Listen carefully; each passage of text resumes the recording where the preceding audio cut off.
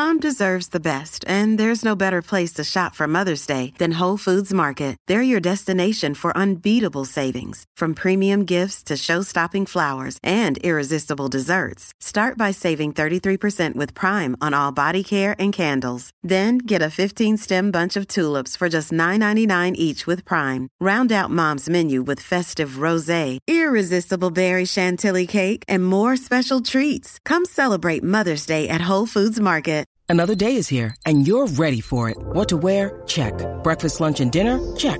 Planning for what's next and how to save for it? That's where Bank of America can help.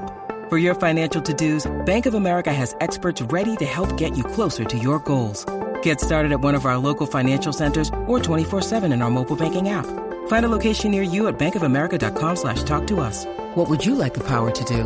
Mobile banking requires downloading the app and is only available for select devices. Message and data rates may apply. Bank of America N.A., member FDIC. Hey, it's Ryan Reynolds, and I'm here with Keith, co-star of my upcoming film, If, only in theaters May 17th. Do you want to tell people the big news? All right, I'll do it. Sign up now and you'll get unlimited for $15 a month and 6 months of Paramount Plus Essential Plan on us. MintMobile.com/switch. Upfront payment of $45 equivalent to $15 per month. Unlimited over 40 gigabytes per month. Face lower speeds. Videos at 480p. Active Mint customers by 531.24 get 6 months of Paramount Plus Essential Plan. Auto renews after 6 months. Offer ends May 31st, 2024. Separate Paramount Plus registration required. Terms and conditions apply if rated PG. From the Fifth Quarter Studio in Madison, Wisconsin, you're listening to the 5-Minute Basketball Coaching Podcast with our host, Steve Collins.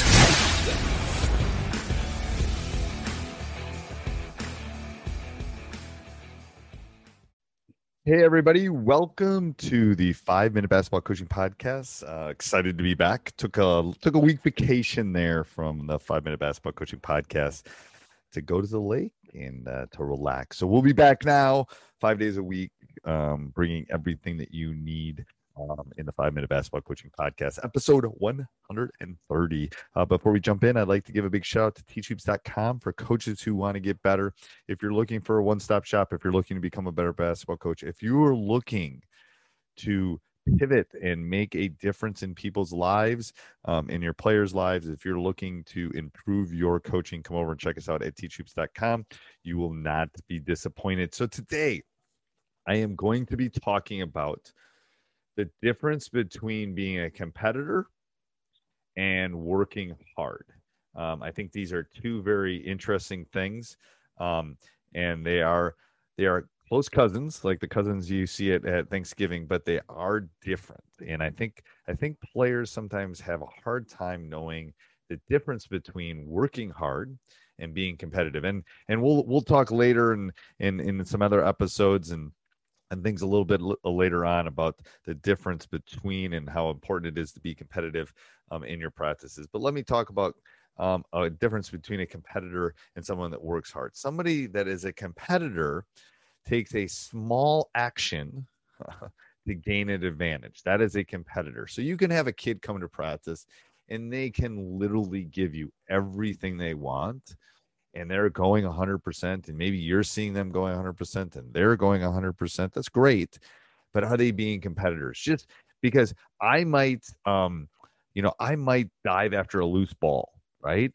But I might not get to that loose ball if someone's faster, if they're quicker, if they're closer, if they're, they have some sort of advantage. However, if I take an action where maybe I change my angle or I take one step and dive on the ball or something like that, I have become a competitor because I have made that small pivot, that small advantage to make myself be able to get that loose ball. Rebounding is another great example of that. If I'm going up against LeBron, first of all, I probably need a Mack truck to box him out. But if the two of us are going up for a rebound, I can work as hard as I want. I'm never going to get that rebound.